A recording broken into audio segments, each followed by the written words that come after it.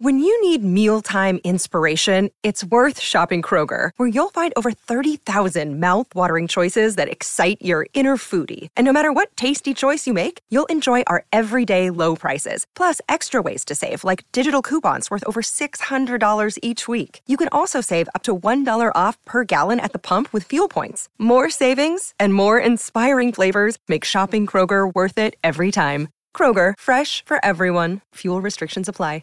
Mother's Day is around the corner. Find the perfect gift for the mom in your life with a stunning piece of jewelry from Blue Nile. From timeless pearls to dazzling gemstones, Blue Nile has something she'll adore. Need it fast? Most items can ship overnight. Plus, enjoy guaranteed free shipping and returns. Don't miss our special Mother's Day deals. Save big on the season's most beautiful trends. For a limited time, get up to 50% off by going to BlueNile.com. That's BlueNile.com. Player Profiler and our podcast network is super resource intensive, and we rely on premium subscriptions to the website playerprofiler.com to keep the engine running. Go there, sign up for our player rankings, Dynasty Deluxe, DFS package, or go all in. Those that subscribe are everything to us.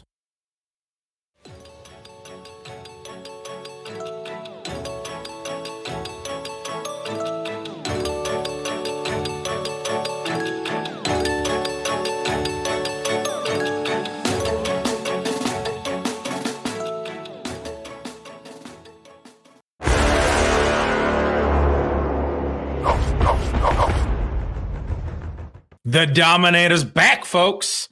Your host, Billy Musio, here with the Podfather, a.k.a. Matt Kelly, and we are going to be diving into some FFPC boards today. We're going to be reviewing the late round gems. We're talking about rounds 10 through 20. We're going to discuss the upside that these players possess, and we're going to be doing a segment called On the Clock. It will be an On the Clock special. We'll go through each round. I'm going to say we are on the clock. Our discussions are player X, player Y, and we're going to hash it out and see why we would choose those players. Matt, how you doing tonight? No player Z? No player Z. Okay. Only dichotomies. You know, we had a whole segment on the Sonic Truth years ago with Nate Liss called Contrived Dichotomies, where we just grabbed two players for Dynasty and said, hey, do you prefer Will Fuller, or do you prefer Tyreek Hill, right? And if you chose Tyreek Hill, you chose wisely. See what I'm saying? Yeah. And I love it. Any time that we can create a segment or an entire show, in this case, around just two players and debating two players and looking at two players, and this is not actually contrived. This is the opposite of contrived. This is logical, real life decisions you have to make in particular rounds. In round 18 and round 16, you have a receiver who's gross against another receiver who's really gross. I mean, sometimes the really gross define gross is actually the guy you want. What do you mean define gross? Devontae Parker's gross. Mecole Hardman's gross. I'm guessing we're going to talk about those guys. Ooh, a little tease there. A little tease. I'm guessing we're going to talk about Isaiah Hodgins. Right, that's a guy. I'm guessing. This is just me. I haven't looked at the show sheet yet. I'm going to do all this off the cuff, right? Improvised show. Let's go. Before we hop in, let's get a quick word from our sponsor. Hey, people always ask me, what's the World Series of Fantasy? What's the Super Bowl of Fantasy? And it's easy. It's the FFPC. Their signature Players Championship has a $6 million prize pool, and their best ball leagues start in February. And they're the answer to so many questions. Hey, what's the best place to get a Dynasty Orphan? Well, you can adopt a Dynasty Orphan at the FFPC right now. There's more orphans at the FFPC than anywhere else on the internet. That's why we partner with them. So if you want to play fantasy football for low, medium, high stakes, you love Dynasty, you love best ball, you love seasonal leagues, all types of fantasy footballers need to go to the FFPC. And remember, use promo code Underworld. Promo code Underworld gets you $25 off your first team. Promo code Underworld, $25 off your first team, no matter what the format is, at the FFPC. Go get it. Another day is here, and you're ready for it. What to wear? Check. Breakfast, lunch, and dinner? Check. Planning for what's next and how to save for it? That's where Bank of America can help. For your financial to-dos, Bank of America has experts ready to help get you closer to your goals. Get started at one of our local financial centers or 24/7 in our mobile banking app. Find a location near you at bankofamerica.com/talktous. What would you like the power to do? Mobile banking requires downloading the app and is only available for select devices. Message and data rates may apply. Bank of America N.A., member FDIC. One take. One take. That was one take. That's pretty good. That's pretty good. That's really good after one take. Yeah. The whole time I'm looking at it going, where are the edits? Where are the cuts? And then I was like, oh yeah, that one I had one take. I was like, I did my Amon-Ra St. Brown video, and I almost made it to the very end on the first take, and I had to edit slightly. I stumbled on a few words towards the end, and I was like, man, I was this close. Some of these like TikToks where they have to be like 25 seconds, I'll come so close on the first take, and then I'll implode for like 5 straight takes, and then whatever it is, take 7, take 8, I finally get it back together. But if I come within that final inch of the perfect take, and I just stumble on the last sentence, oh man, I can't the next take is always a complete disaster. Drives you nuts, doesn't it? No, it's terrible. Yeah, it's all in your head. But hey, we're at the end of drafts. We're drafting players in round 10, 11, 12, 13, 14, 15, 16, 17, 18, 19, 20. We agree about a lot of players, but I have a feeling there's going to be some disagreements here. There are going to be some disagreements. So you like a lot of players that are grosser than gross that I can't quite get behind. So I'm interested to see where, because I don't know. I've started to peek. Now I have the show sheet up. Spoiler alert, full disclosure. And I'm starting to peek at some of these dichotomies, and I'm like, oh boy, that one, I know. Well, I don't want to even talk about those two players, but I have this sense that Billy's going to go grosser than me. Could definitely go grosser than you. I got some, oh my God, I clicked the wrong button. I got some cojones when it comes to draft boards. Speaking of, this was the draft board we did just the other day. I'm drafting in the 12 spot.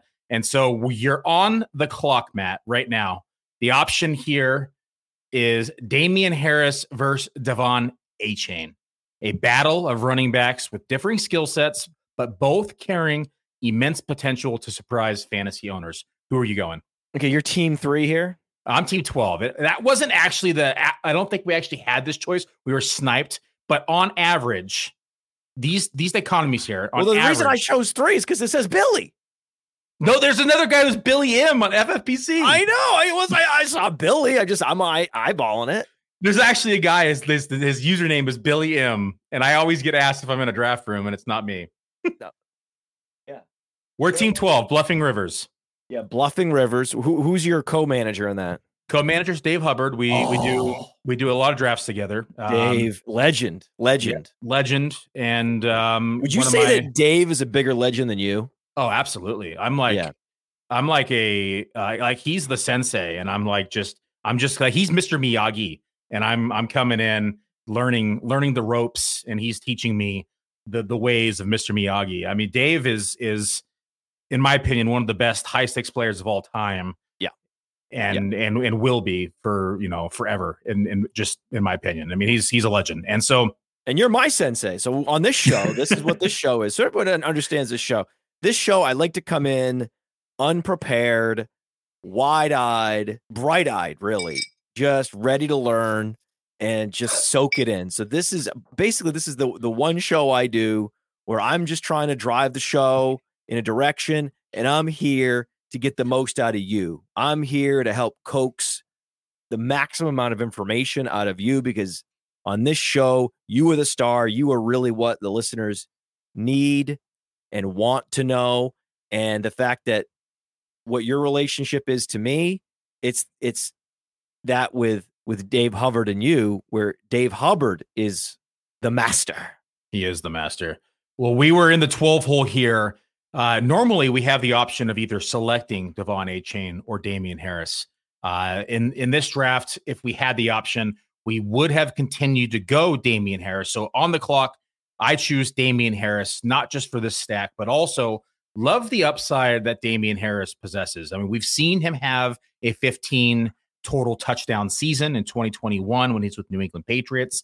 He joins the Buffalo Bills, who he has a history of scoring touchdowns against. And I think that they have been missing this, 2-down back, goal line back, somebody that they're going to be able to help alleviate in this, balanced attack in this offense.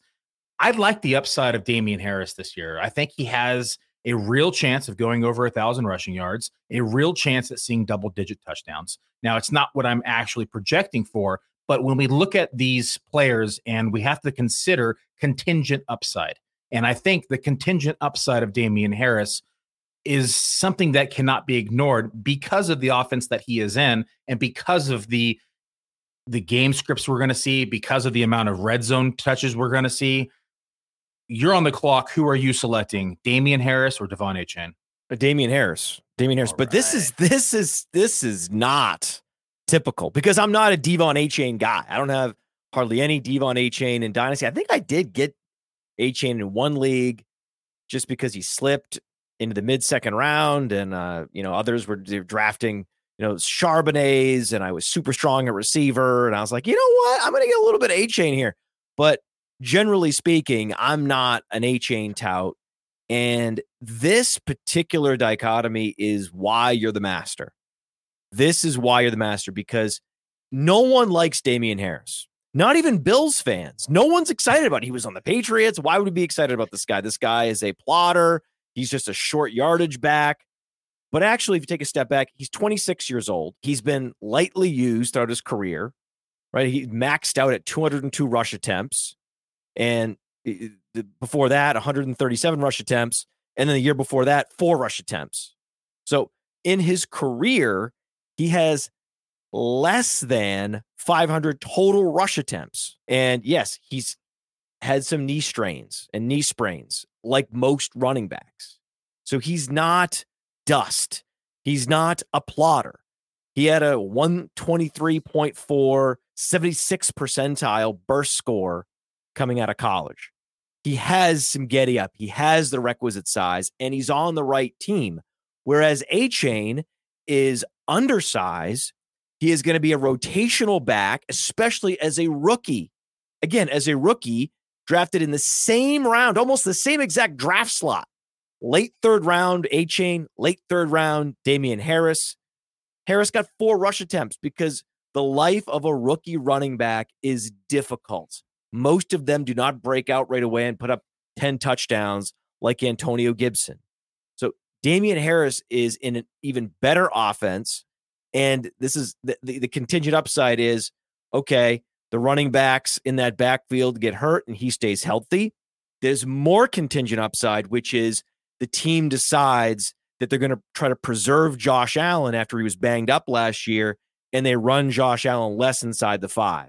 That's going to happen eventually in Buffalo. It could start this year. So there's a number of contingent upside ripcords where you take a step back and you go, okay, my base projection has this guy with more fantasy points, and my upside projection has this guy with more fantasy points, but he's not the guy everyone's talking about because he's not a rookie that runs. Not a shiny toy. Yeah.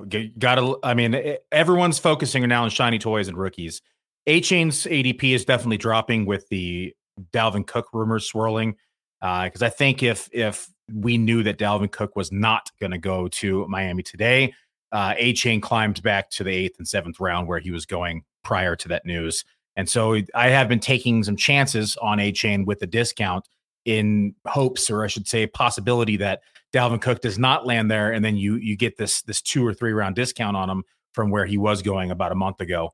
But Achane's, this is something that I like to kind of rotate in because, one, they have each other in the shootout schedule. And so that's something you always got to consider. Buffalo's shootout schedule here is playing Dallas in week 15.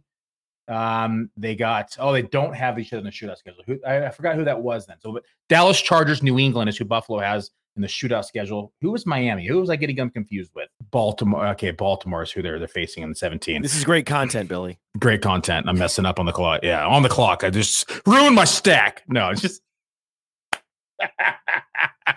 But I definitely like mixing in A-Chain because where did I get the schedule wrong talk?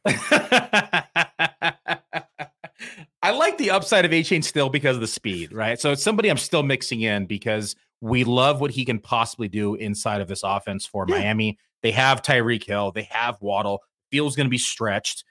A-Chain has, a prolific pass catching ability, 93rd percentile college target share, comes in with 4.32 speed. So I get the upside with A-Chain as well. And the downside is he gets hurt right away because his body's not used to this particular level of football and that kind of punishment at such a small size on a team that runs the stretch zone system as they did, bringing that system in from San Francisco, which has the highest rate of running back knee injuries in the NFL. Because what they ask those running backs to do is get to the edge, put their foot in the ground, and just trust the offensive line. Get upfield and trust that hole is going to open up and stretch out at that last minute, and guys can come in from the side and take your knees out more frequently than with other running back run game schemes. So speaking of that's one of those running backs where if I had to guess a running back that's probably going to go down just because of a confluence of factors, it would be Devon A-Chain. Very possible. Oompa Loompas running the ball down the field have a very high potential of risk inside the NFL. Nonetheless, next on the clock segment, round 11, you're on the clock. Jamal Williams and Khalil Herbert are staring you in the face. Two running backs who could become valuable assets in their respective backfields, each with their unique path to fantasy relevance. Who are you selecting? The sigh of hesitation. Jamal Williams is grosser, but I think he's the move, isn't he? Because isn't he going to be potentially the guy in the red zone for the whole season? Like, I don't know when Kendre Miller is going to get rolled out, whereas I'm pretty confident that Roschon Johnson is going to subvert Khalil Herbert right away.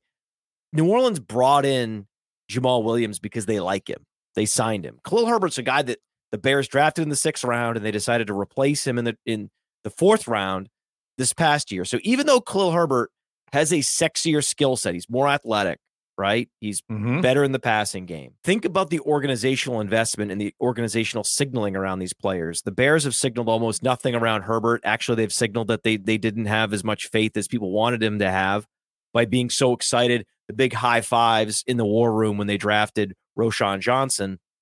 Whereas Jamal Williams is now on a team where we don't know if Alvin Kamara's how many games he's going to play, and that offense will not have the Justin Fields factor in the red zone either. When you have a pocket passer, that means that they're going to funnel red zone touches probably to Jamal Williams. When Kendre Miller gets in there, it's going to be between the 20s, every other drive or every second drive, it'll be Kendre Miller. But I believe that inside the 10, it's going to be Jamal Williams. So Jamal Williams is interesting because you mentioned the possible suspension for Alvin Kamara. And this is when we go back and talk about contingent upside, right? Because if we knew today Alvin Kamara was suspended 6 games, where's Jamal Williams go, do you think? Round 7, 8? It just depends on how people feel about Kendre Miller. Kendre Miller he's a 3rd round pick, very similar sort of reason to be hesitant in year 1 that we talked about with Devon A-Chain. I think Kendre Miller is a better running back. I think has more upside in the NFL longer term because he's big and fast as opposed to just being fast. And so I like Kendre Miller more as a player in a vacuum, but it's a rookie. It's a shiny object. Now, do you think Kendre is going to be ready in time? I mean, I know he's coming off that meniscus injury still. Well, and that's the other problem, right? Is that he hasn't been healthy in months. Yeah. He wasn't able to really participate in the pre-draft process much at all. Or the national championship. Right. Or, he hasn't been fully up to speed at camp, has he? No, they're easing him into things. Yeah, so they've been easing him in the whole time. This screams that he could be a game day inactive. You understand that? Yeah, he could absolutely be a game day inactive. I hate this, dude. I hate this. I hate knowing this. I hate having all this experience. I hate it so much. If I could go back, 8 years when Player Profiler was just a nascent site, and I was so excited about every rookie with speed and size, and only to be disappointed more often than not because of these factors. Because, okay, this player has never faced NFL competition week in, week out, and eventually wears down. Or, hey, this player actually wasn't ready and he was a game day inactive. And you're like, how is this possible? It's like, hey, this is the league. This is the league where Jamal Williams is ready to play today. They start tomorrow. Jamal Williams is in there and he's getting the ball at the 4-yard line. Yeah, the Jamal Williams this one's tricky because we also have Taysom Hill, who's still going to be very active at the goal line. We've seen his packages at times. And so when I say at times, very frequently, but Jamal Williams just came off a 17 total touchdown season with the Lions. And so back to contingent upside, Alvin Kamara, let's just say I'm projecting a 6-game suspension. And so at this point, this is where it starts to get gross because Alvin Kamara, even at 6 games, probably still sees 33 to 35% of the team's total rush share for the season. Jamal Williams probably sees 35 to 40% of the team's total rush share for the season. Kendra Miller, depending upon health, probably sees 12 to 18% of the rush share for the entire season. Taysom Hill probably sees 12% of the rush share for the entire season. And so not only do we have a potential 3-headed monster with Kendra Miller and Jamal Williams and Alvin Kamara at times, but we also have to consider Taysom Hill in this backfield, who has shown to be very successful in the red zone. And so I'd lean Jamal Williams in this instance just because of the touchdown upside, just because Kendra Miller might take some time to get to speed, might take some time to get, healthy and in the mix of things. Alvin Kamara probably going to miss some games. Jamal Williams might be heavily leaned on during that time. Jamal Williams also has the ability to catch the ball, but never really heavily used in the passing game. But we know how much Alvin Kamara was. So do we see that part of his game be expanded upon? So these are all, contingent plays. They're both in 4-headed Hydra backfields because guess what? The Bears signed Dante Foreman for the red zone. Guess what? The Bears signed Travis Homer to be a satellite back. They also have Roschon Johnson. And Roschon Johnson is, of all the running backs in both teams, he's the second best running back. It's Alvin Kamara and it's Roschon Johnson. It's very close between Roschon and Kendra Miller. I think in a vacuum, I would lean Roschon Johnson, but it's very close. Very close. I want to see Kendra Miller participate in camp in preseason. Maybe I'll change my mind, but for now, with Kendra Miller not healthy, I'm leaning Roschon Johnson as the second best running back overall, just in this whole conversation. And so that is one of the more tenuous situations for a running back. I know he's technically the number one on a team that brought in a veteran back, both as a grinder and as a satellite back, and then drafted a running back with more draft capital than he has. And he has a Konami quarterback that's going to steal touchdowns inside the 10 and the 5. Khalil Herbert's in a terrible situation, but there's just enough sex appeal there as the technical starter where I understand why he's being drafted where he's being drafted. There seems to be upside there, but I don't see it. What's the contingency? He's got to have multiple injuries in that backfield to realize that. You also have Justin Fields to consider as well. Yeah, the contingent upside for Khalil Herbert is a stretch.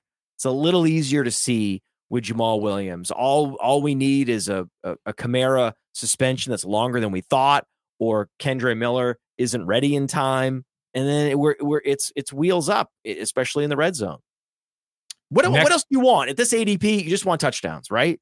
Yeah, I think so. Or spike weeks. I mean, that's the thing with Khalil Herbert. You could get spike weeks though, right? Because the running lanes that are going to be created by Justin Fields and his ability to run the ball creates extra running lanes for the running backs. And so I get the upside with Khalil Herbert, but I still think I like Jamal Williams, kind of safety, yet also has the upside. So I lean Jamal Williams here. We see in this draft, they went, 10-7 and was that 10-9. We have more analysts at Player Profile than anywhere else that are bullish on Roschon Johnson.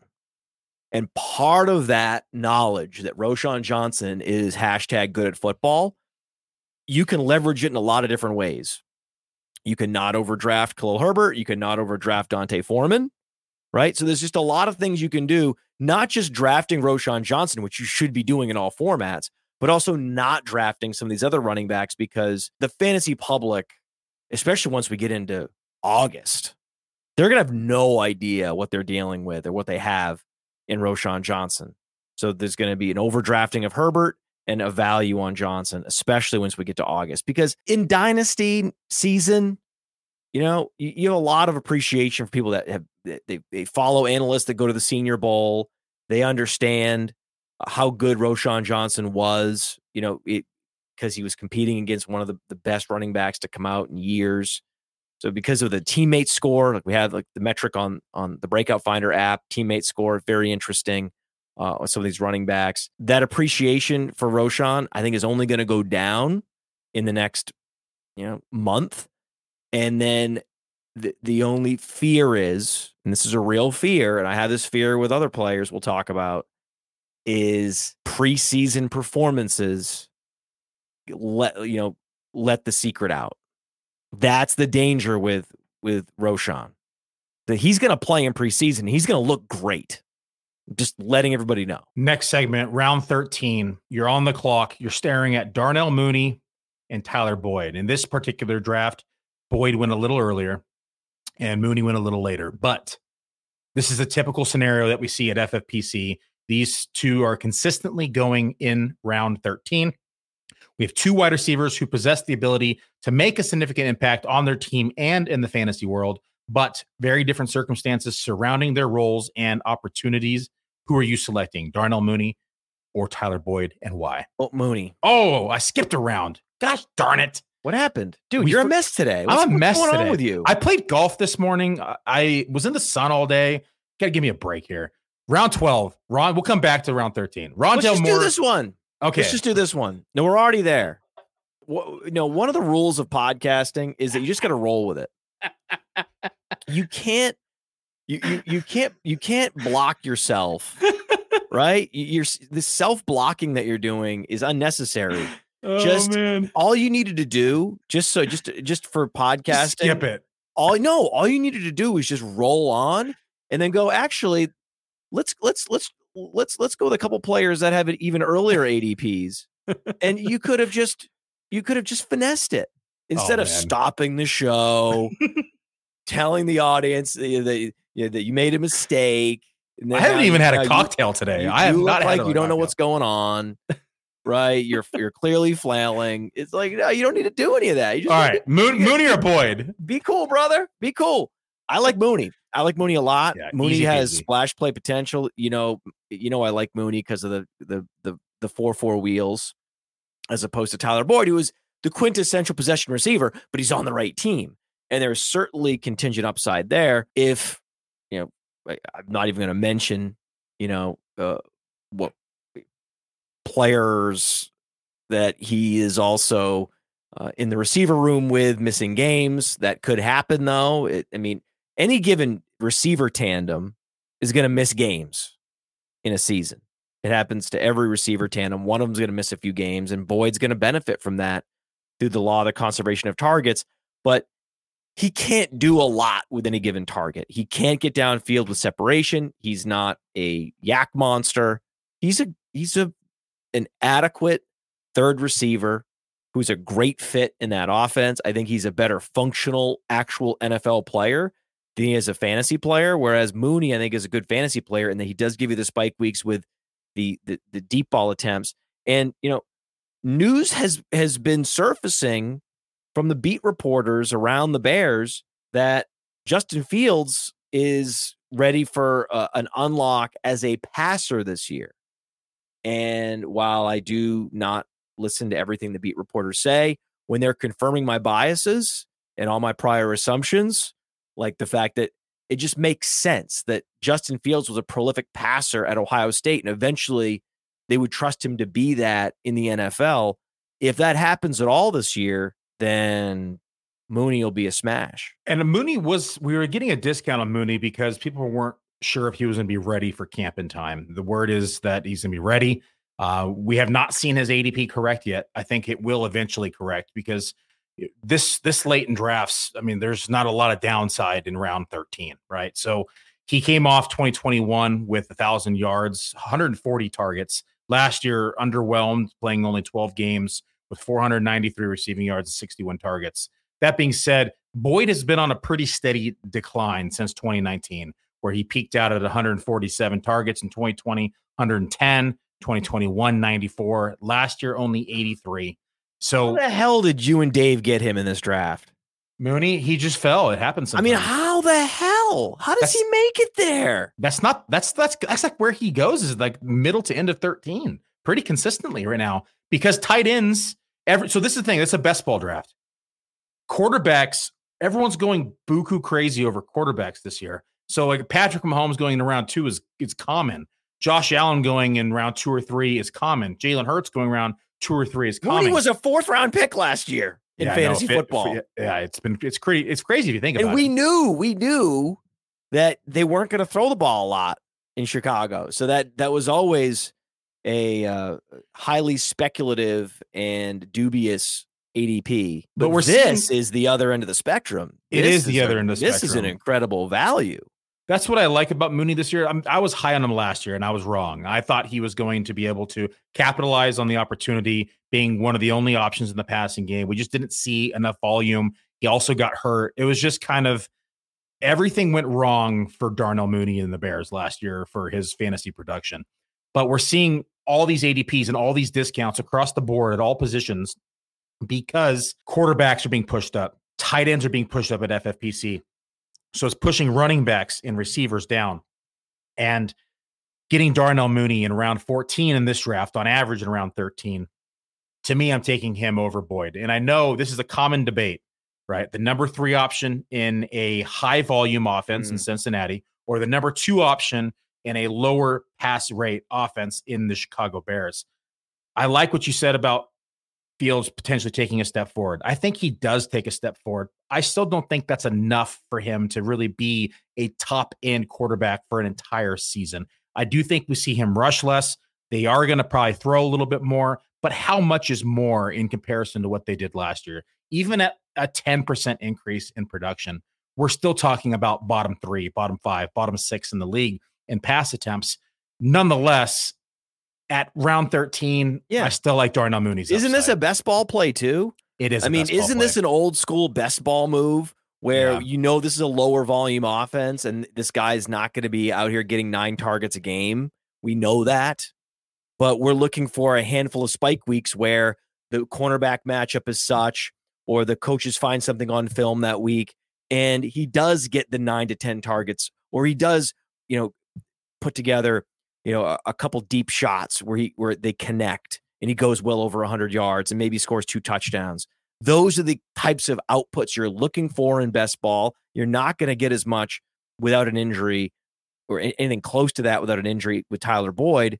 So with no injuries, Mooney can give you spike weeks. With Boyd as the 3rd option, yes, there will be an occasional spike week, even with Higgins and Chase healthy, but it's a much less probable outcome. Matt, I'd like to talk about 2 receivers with an earlier ADP. Yeah, see, this is how you do it. And by the way, looking at shiny objects, real quick, shiny objects. In this draft, Rashee Rice went ahead of Darnell Mooney. Rashee Rice, who's never taken an NFL snap, and where would you take Mooney over Rice? That's another, interesting debate because Kansas City really needs a number 2 option, potentially a number 1 receiver if Tony continues to keep getting hurt. But who's going to step forward for Kansas City? Is it going to be Rashee Rice? Is it going to be what am I blanking on his name right now? The rookie from last year. I'm blanking. Sky Moore. Thank you, Sky Moore. Who's next on the list here? So Sky Moore versus Rondale. Sky Moore was actually a more impressive prospect in a couple different ways. Sky Moore was an early declare. Rashee Rice played all 4 years. They both played at Both round 2 picks, though. Yeah, they're both drafted in the second round. They're both playing out their, not in, the major conference programs. And, Rashee Rice was good at the Senior Bowl, but he wasn't, Jaden Reed level. Like, he wasn't the guy that dominated the Senior Bowl like Cooper Kupp was many years ago, like Deebo Samuel. No. Okay, right? Well, how about we do this? Let's throw a curveball here.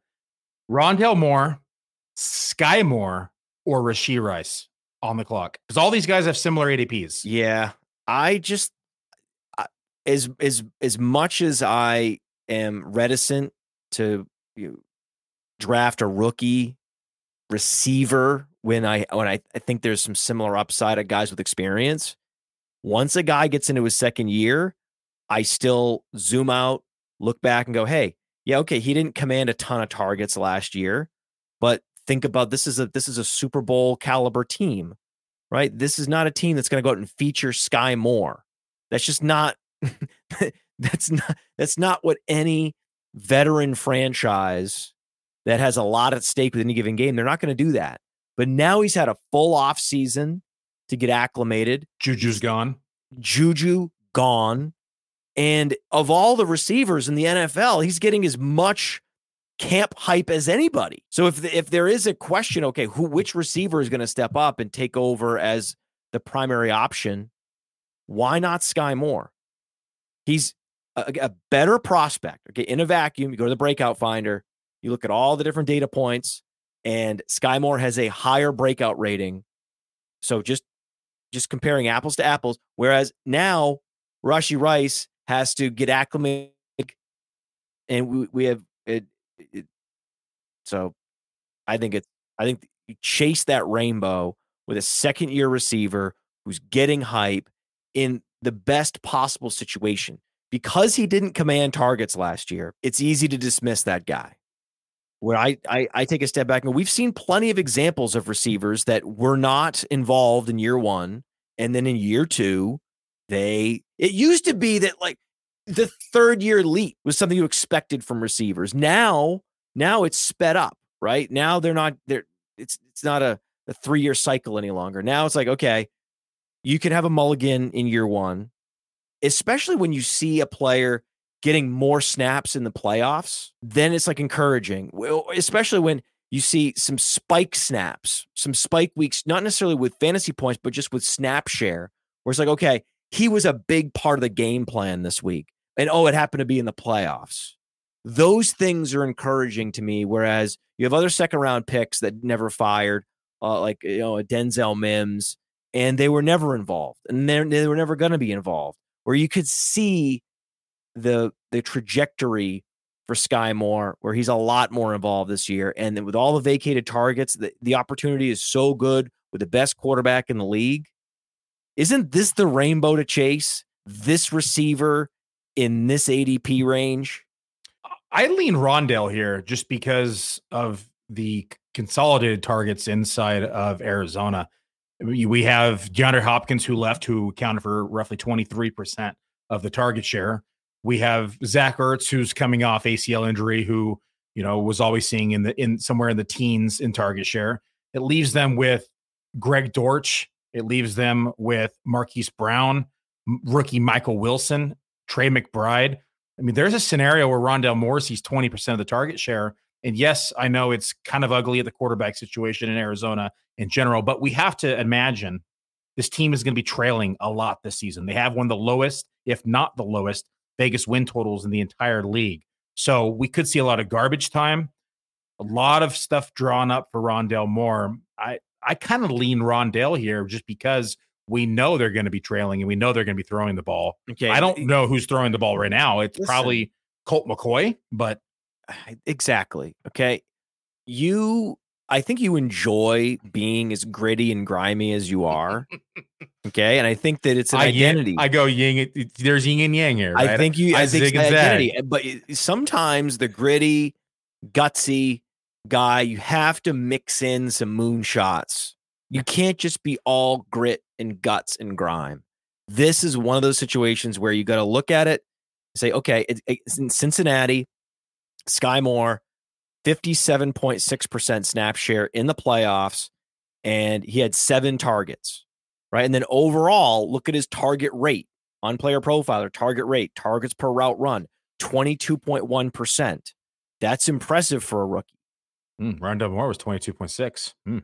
Right. So you have 2 guys that are. What was Sky Moore's route participation last year? His route participation was low.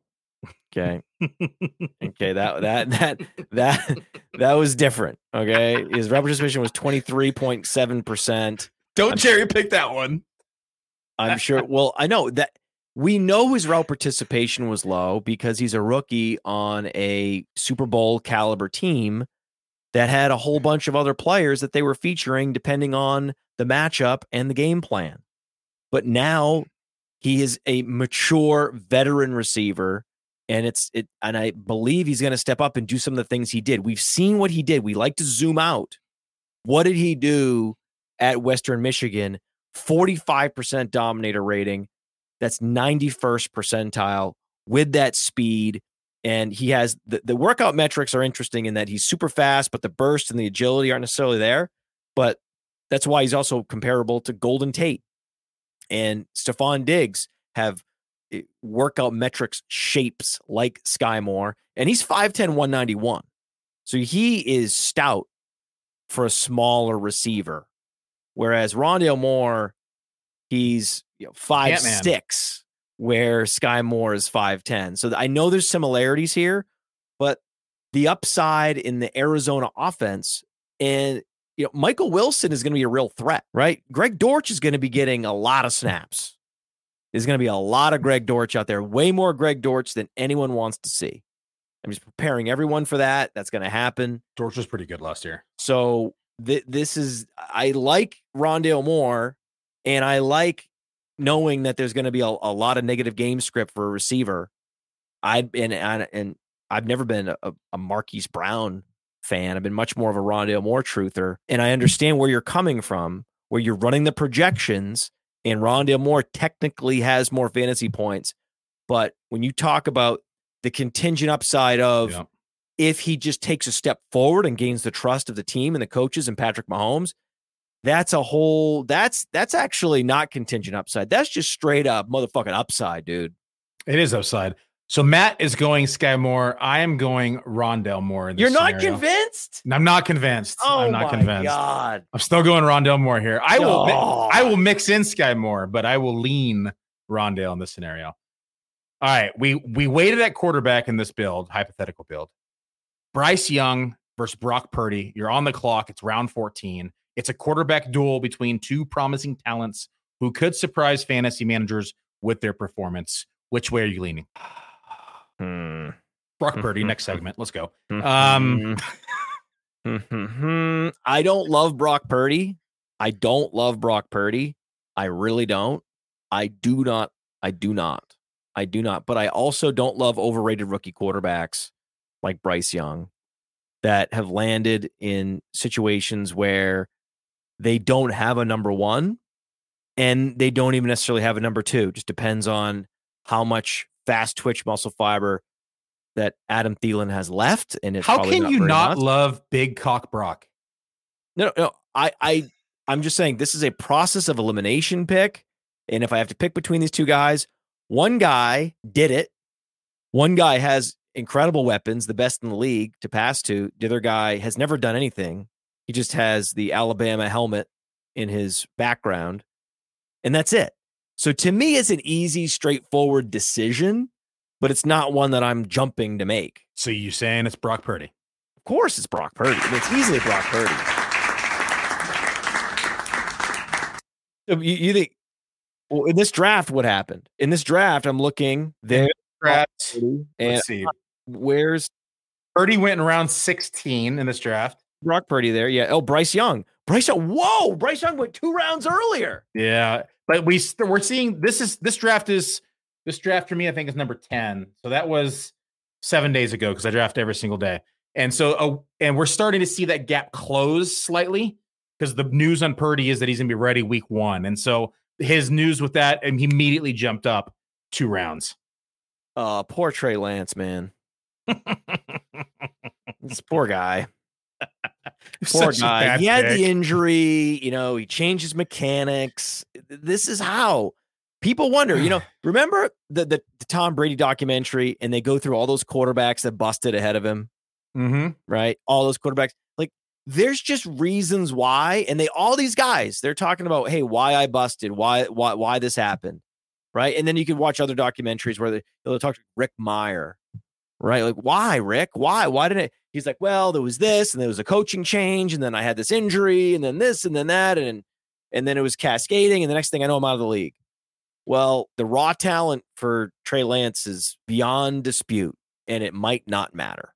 I love the fact that we got the line "Big Cock Brock," and then you got the word "busted" in the same paragraph here.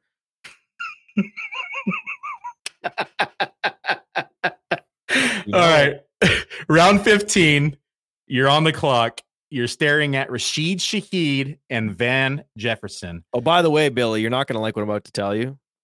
Your mic's a little hot today. Is it? Yeah, it's a little hot. Oh my God. It's a little hot. Is that better right there? I don't know. It's fine. I'm just saying, it's one of those days. You're having one of those days, and I just thought we'd lean into it. And this is me. This is me doing the thing you're not supposed to do. No one would have mentioned it. No one would have noticed. I'm an audiophile, so I've noticed. But now I'm just like, you know what? Let's lean into this. Billy's having a bad I'm having a rough day day today. He's having a rough podcast day. Horrible. So Rashid Shaheed versus Van Jefferson. I'm a Van Jefferson guy. Like Van Jefferson is a nice combination of a player with size, route running capability, and speed. And I like that. And I like the fact that he's going to be the number 2 on a team that's going to have to throw the ball this year. And he's been completely overlooked because everyone's just done with him. They're past him. Shaheed is interesting. He's sexy. He's really, if Michael Thomas doesn't play all 17 games, as if that's a quest. As if you mean when Michael Thomas doesn't play 17 games. Yeah. In the the off chance, Billy, in the crazy scenario where Michael Thomas doesn't play 17 games, then Shaheed's in. I'm also going Van Jefferson because I am just leaning into being late on Shaheed, and I'm sorry. Like, I am sorry to everyone. I did not appreciate Rashid Shaheed. He was undrafted. He didn't work out. He underwhelmed in college as a receiver. But one of those years was, he played only 6 games because of the COVID year. But then in these other years, he's putting up 18 yards of reception. He's at Weber State. And you go all the way back, you turn the clock all the way back, and the breakout finder loves this. 863 yards on special teams as a true freshman. And in that year, he caught 41 passes. Freshman year production has been shown to be predictive of wide receiver breakouts. So this and Van Jefferson, he couldn't get any traction as a freshman because he was at Ole Miss competing with DK Metcalf and AJ Brown. So there's a reason why he had to transfer to Florida and lost years. I did not fully appreciate Rashid Shaheed. If Shaheed had just run a 4.35, I can promise you I would have been on him. Just like I'm on Calvin Austin. Still, I'm a truther. But so I'm a little embarrassed. And so sometimes when you're embarrassed that you didn't see something earlier, you're even slower to adjust just because you're shell-shocked. And I'm a little bit shell-shocked with Shaheed. Yeah, I think Shaheed has the most contingent upside, right? And we think about the injury potential with Michael Thomas. Right? I would take the under on a full season. Well, doesn't Olave already have an injury concern? Doesn't he have like a tendonitis in his Achilles? Yeah, but they're saying he's going to be fine. A couple of weeks rest. Dr. Chow saying he's going to be fine as well. So that's at least promising, but nonetheless, it's another contingency piece. We talked about the Alvin Kamara suspension. That's 80 plus targets there that's available. So there's a lot of available targets, even though he's the number 3 in the passing game. could see as much volume as Van Jefferson. And he has the spike week potential, big time spike week potential. That's going to be more volume in this offense than there's going to be in, say, Chicago. So we could be looking up, and he outscores Darnell Mooney. This is one of those things where I just like to split ownership. I don't really have a preference over each other. I'd like both of them. They're both the deep threats on their team. You have to like the fact that Van Jefferson also has Cooper Kupp to draw double coverage. Higbee is still going to be running underneath. Van Jefferson, the only thing for me were drops, right? We've seen him drop a lot of passes in his time so far with the Rams. We wonder if it's going to affect playing time, but not a lot of mouths to feed inside of this offense. Yeah, they don't have a choice. They got to play him. Yeah, Tutu Atwell, Ben Skowronek, Puka Nacua are the only other options right now in the passing game. So Van Jefferson has a pretty clear path to success. I mean, 14% target share is what I have him projected for right now, which is 79 targets, and that's only behind Tyler Higbee and Cooper Kupp in this offense. Is tactically projected for more targets than Rashid Shaheed, but I still like the upside of Shaheed as well. So I split this one. I'm going to cheat and say both. He did lead the league in drops in 2021. It was bad, but he got better last year. The drop rate was cut in half. It's because he only played like half the season, though. No, I'm just saying, no, the drop rate. Oh, rate. Right, the drop rates. We went from 12% to like 6.7% drop rate. 12% is so bad. It's so high. It's a crazy percentage. I mean, it's such a high percentage because he does not a big target. So for an auxiliary receiver to lead the league in drops is actually hard because there were years where it was Brandon Marshall. And it's just because he's getting so many targets where they're marginal, right? Like they could have been counted as drops or not because they were, pseudo contested. And then a lot of services count those as drops. So I understand what happened with Brandon Marshall and why he led the league in drops. For Van Jefferson to lead the league in drops, you got to drop a lot of like on a rate basis. It's got to be incredible. So I think he might have just had the yips, and then he's getting back on track this year, or he just sucked. One of the two. Yeah, it's possible that he's no good, but I still prefer the underrated offense with an underrated quarterback, an underrated receiver. Right? There's just a lot of this is one of those gritty, grimy situations that I am impressed that you're getting any Van Jefferson. So I love that. Van, the brick hand man. That's who you're going with. I'm gonna. I hate it, man. I hate it so much. I hate it. Shaheed. I actually like this next round better. Round 16, John Mechie versus Isaiah Hodgins. Both wide receivers could potentially step up in a big way for their teams. Both could potentially be the number one inside the wide receiver core for their teams. Which way you leaning? On the clock. John Mechie, Isaiah Hodgins. Easy, Mechie. Ooh, I like Mechie too. Yeah, Mechie. Well, it's the bet that Mechie's fine. It's the bet that Mechie took all the right medications and went through all the right procedures. Early round 2 pick. And killed this cancer fucking dead. And it's over. Right? Just like James Conner. Over. Cancer, gone. Player, 100%. Wheels up. If you didn't know what happened to Mechie last year, and he just missed the whole season because he had a broken arm, where would he go? Probably the same. I mean, he missed the whole season either way, and in either you're saying versus what actually happened versus a hypothetical broken arm. Yeah, I think he's going later because there's uncertainty about the long-term ramifications. Oh, I see what you're saying. Yeah, maybe a couple rounds earlier. And explosiveness, absolutely, that's part of this. It's still the Texans, but though. in these rounds, right? They got the Texans have their new quarterback, and there's a glaring hole and need at number one receiver. It's certainly not Nico Collins. He had plenty of opportunities last year when Brandon Cooks missed games, and he did not step up as many hoped. So just forget it. Do you agree with Nico Collins going so many rounds ahead of Mechie?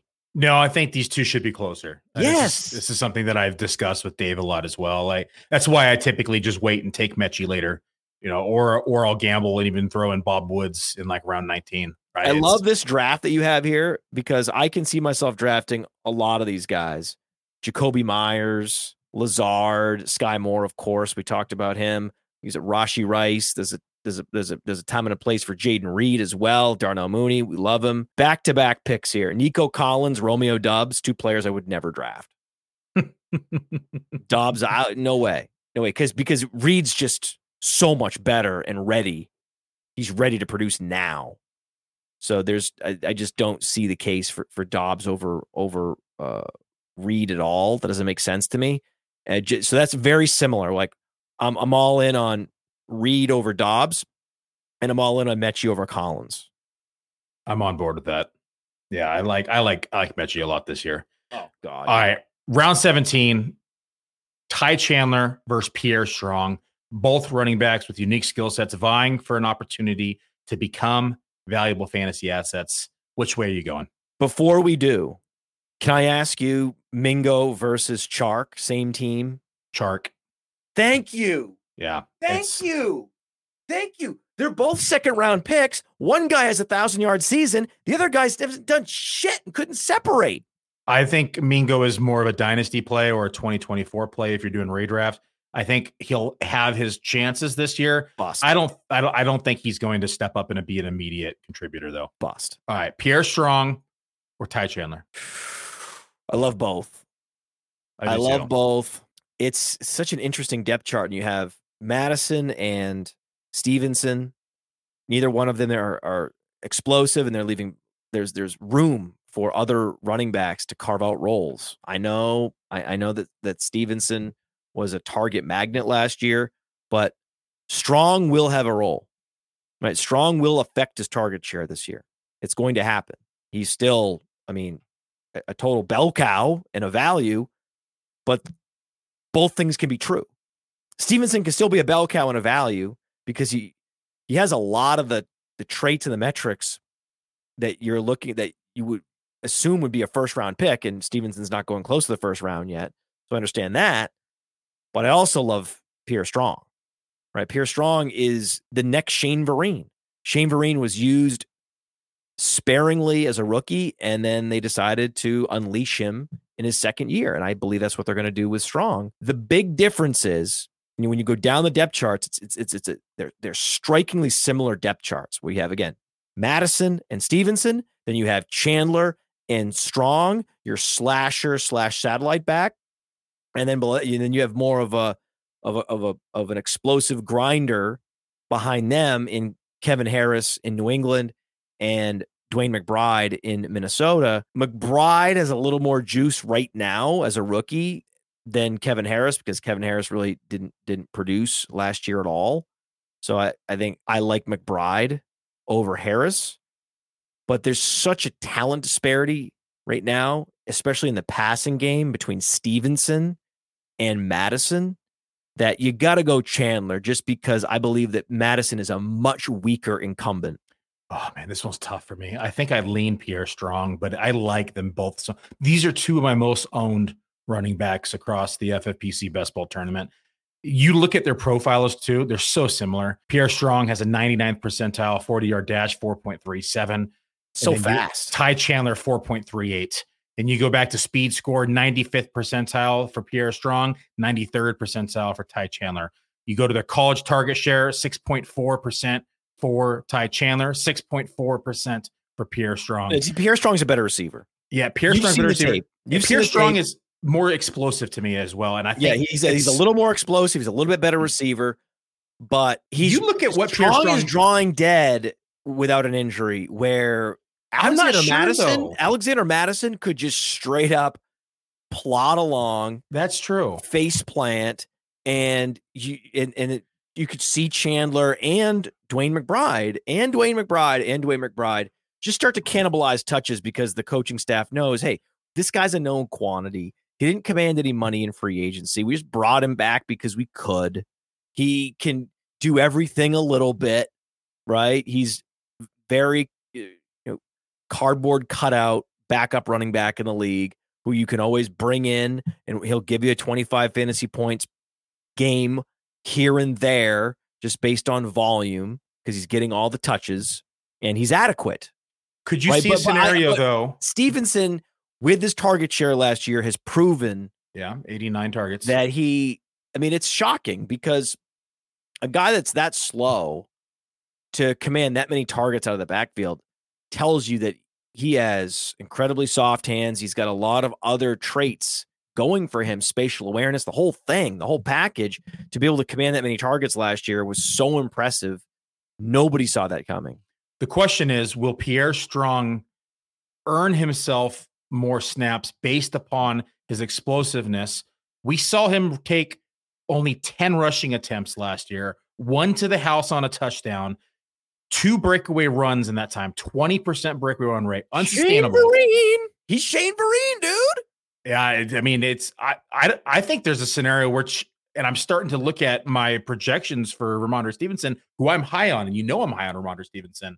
But there's a scenario where Pierre Strong does really eat into that target share and could force himself into a Tony Pollard-esque role before Tony Pollard really broke out. Okay, so the problem is that this New England running back target share for Ramondre Stevenson is incredibly fragile based on how much the team decides to use Pierre Strong.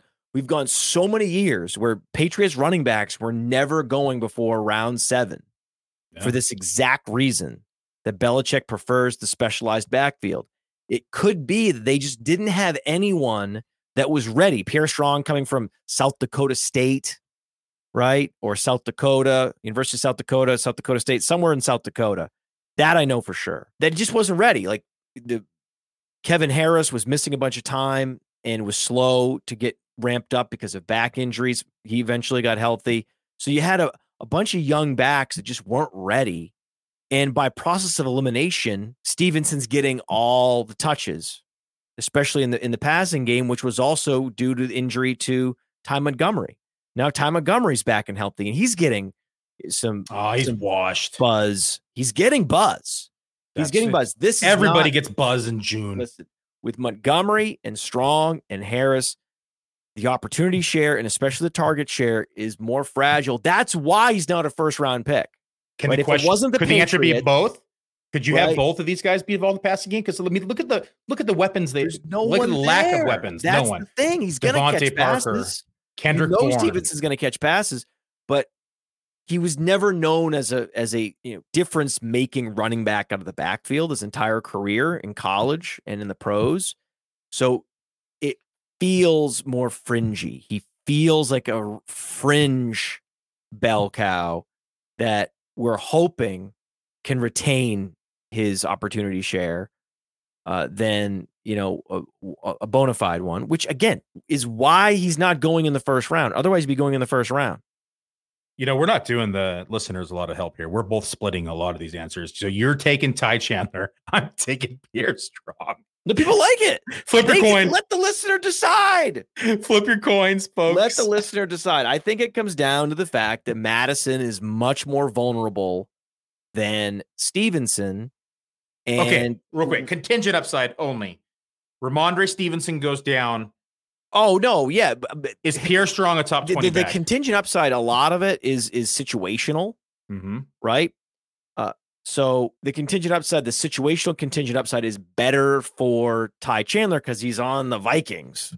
And they're going to score a lot more points. Oh, yeah. They're going to score a lot more points. I mean, if he somehow becomes a starting running back for the Vikings, it's game on. He's going to be the chalk in DFS. It's going to be crazy, right? It's going to be crazy. Whereas if Stevenson they would goes still down, have Dwayne McBride. There's going to be all these questions about, is Harris going to be the grinder back, and then is Strong just going to be used out of the backfield and more touches for Montgomery? You know how it's going to work. We've been down this road before. The thing that could happen though in Minnesota is it becomes McBride.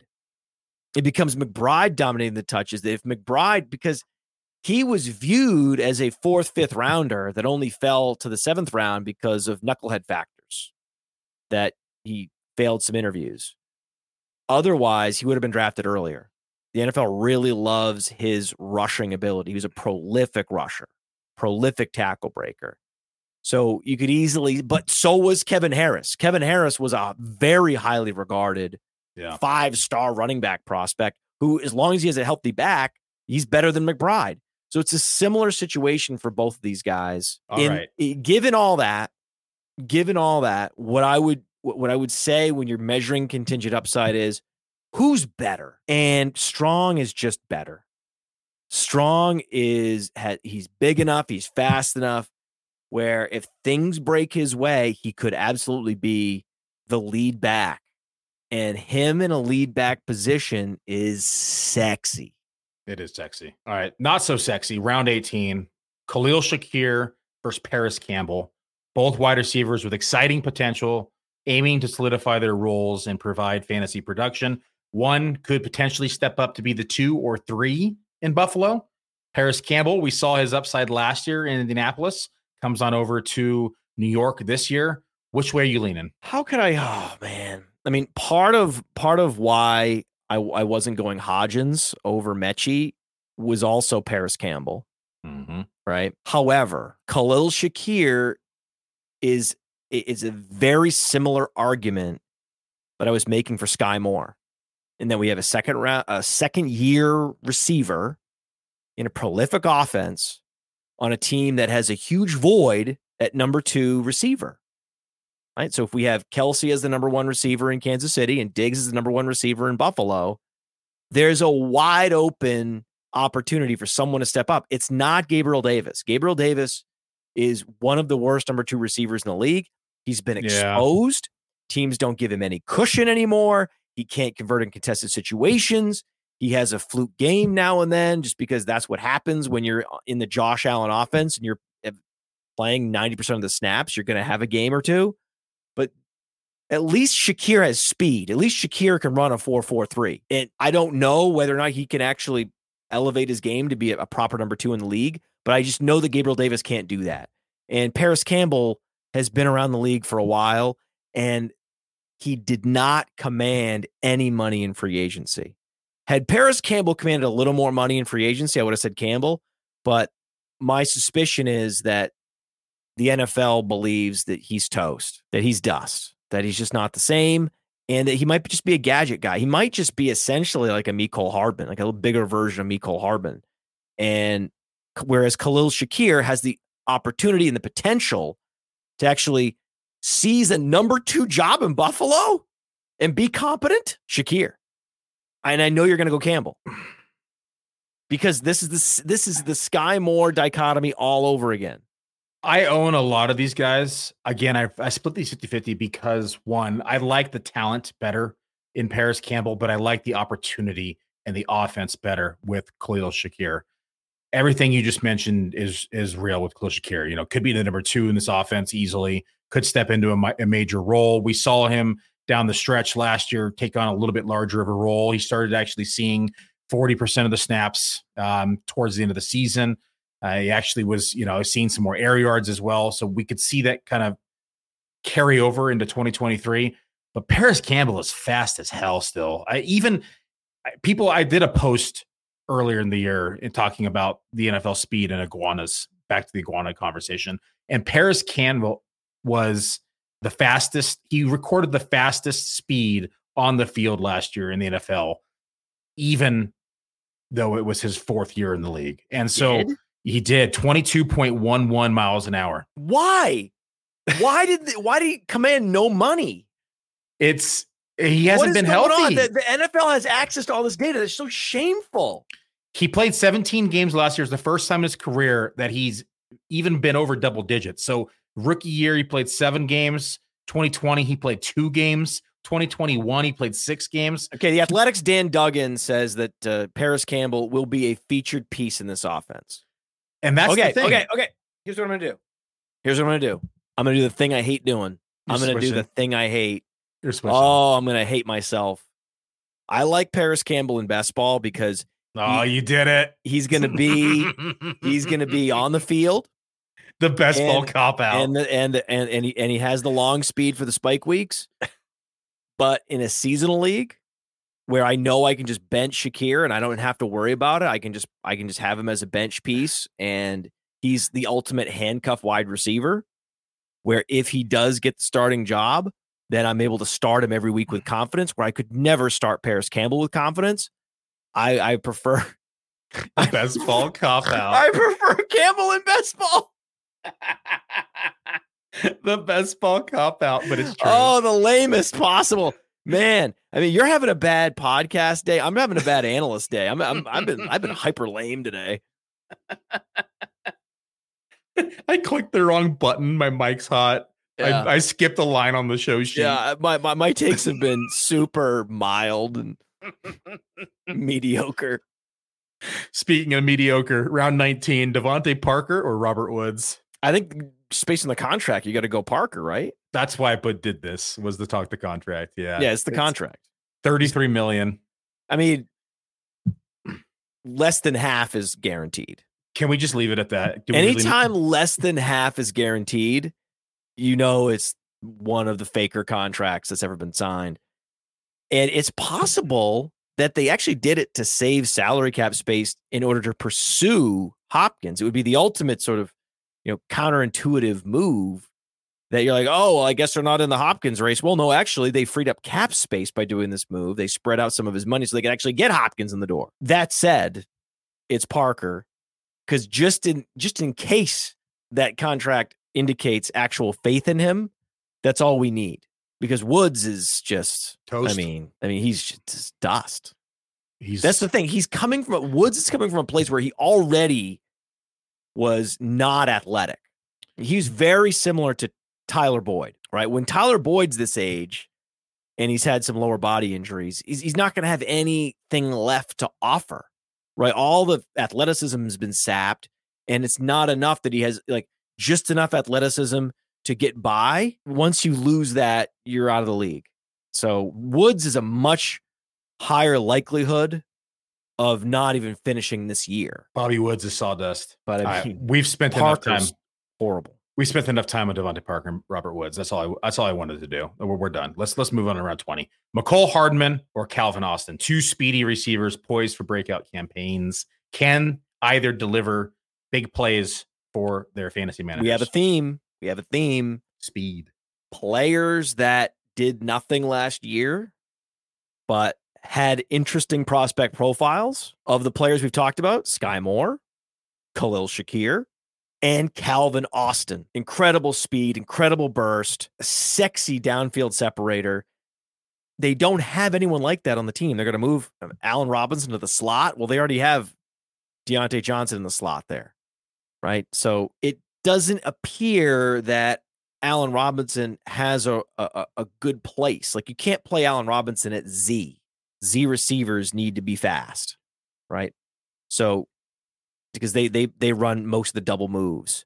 So I think they're going to see more packages with Calvin Austin than anyone's ready for, because it's going to be difficult to figure out places to actually play Allen Robinson. He can't play X, that's Pickens.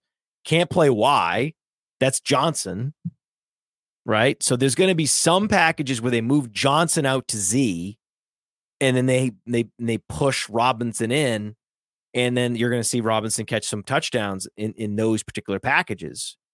But deep balls, it's interesting. There's some upside there. And I just think it's what we talked about before, where in a vacuum, I want Pierre Strong. He's just better at football than the other choice, than Ty Chandler. In this situation, we know definitively that Mecole Hardman is a gadget player. He runs close to the line of scrimmage. Anytime you run a 4-3-3 and you can't ever command air yards, I don't think it had any games last year where he had more than 80 air yards. With Patrick Mahomes, how is that possible? He did week 1. 86 air yards. Okay, thank you. The exception that proves the rule. Thank you, Billy. He had 2 games at negative air yards. Okay. If you're on a 4-3-3 with Patrick Mahomes and you can't have a game with 100 air yards, what are we doing? Right? I can guarantee you, getting gadgety. If Calvin Austin were in Kansas City, we'd be excited about him. Calvin Austin, my biggest thing with Calvin Austin is the offense, right? We know that Pickens is the number 2/3. Freiermuth's probably the 2/3. We have Deontay Johnson, the clear-cut one. I know that Allen Robinson isn't much, but he's still going to at least have a slight role in this offense. In the red zone, yeah. Where does Calvin Austin come into the mix? Listen, if I'm an offensive coordinator, Calvin Austin doesn't play in the red zone. He's 5'8". Yeah, he's a between the 20s receiver that's going to rely on splash plays. He's between the legs. He's going to run between the legs. What he's going to do. It's not between the 20s. Because he's short. Got him.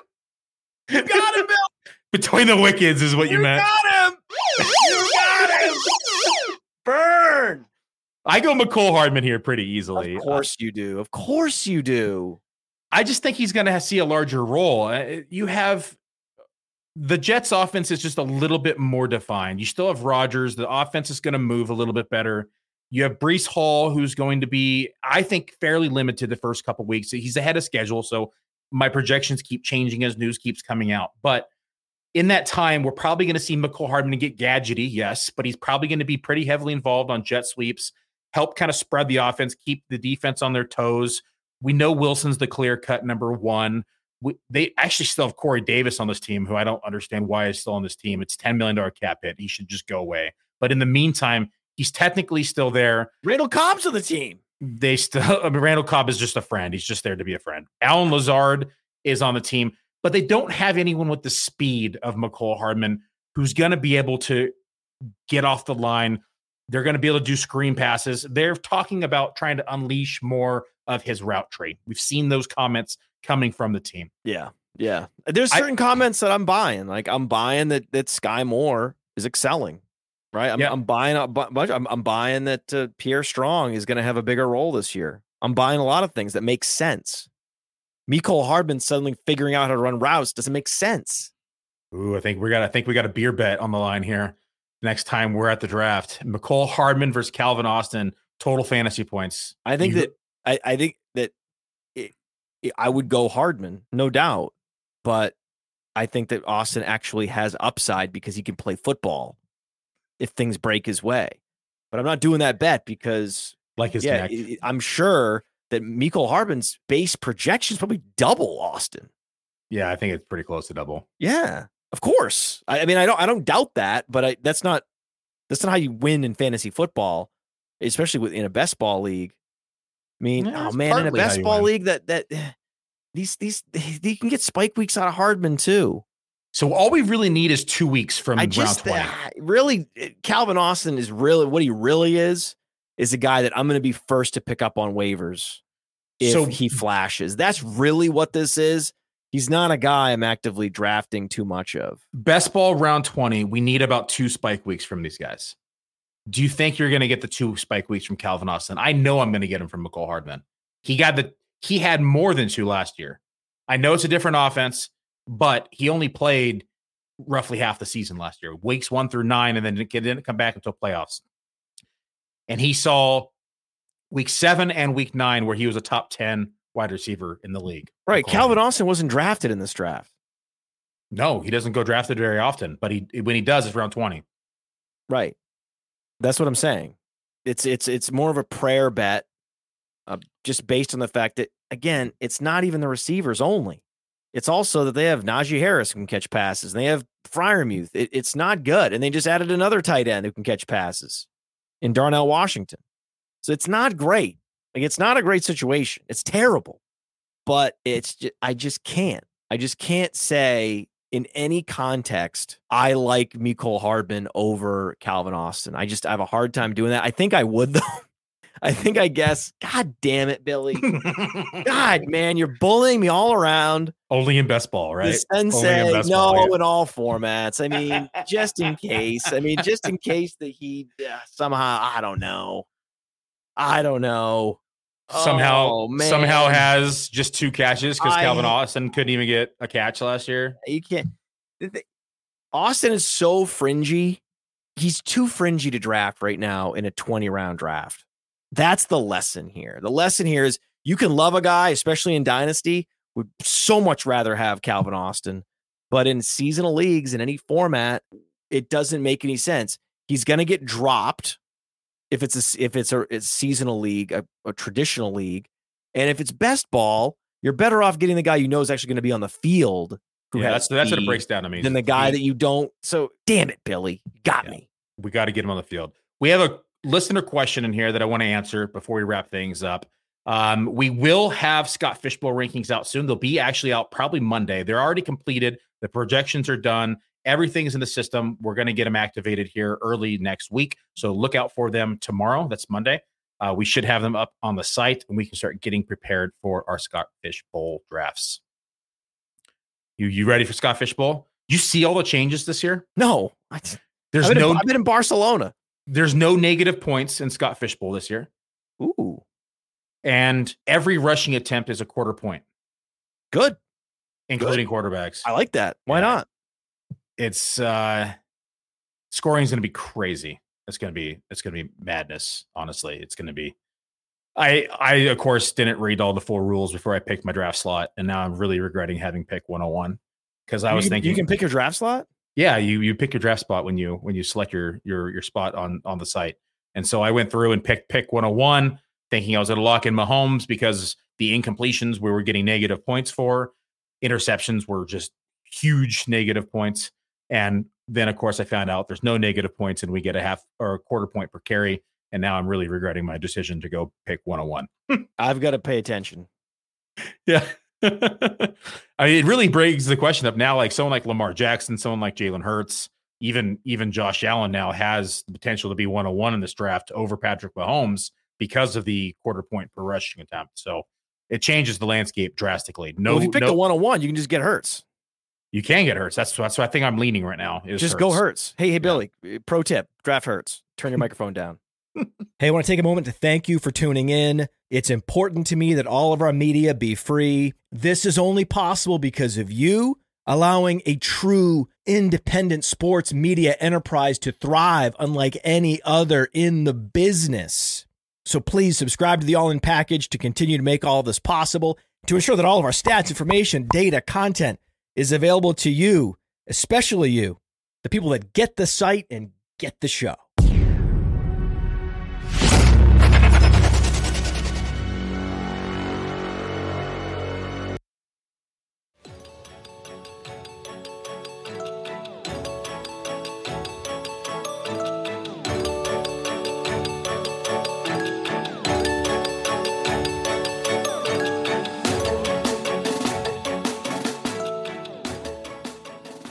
Oh, I skipped around. Gosh darn it. What happened? Dude, you're a mess today. I'm a mess what's going today. on with you? I played golf this morning. I was in the sun all day. You gotta give me a break here.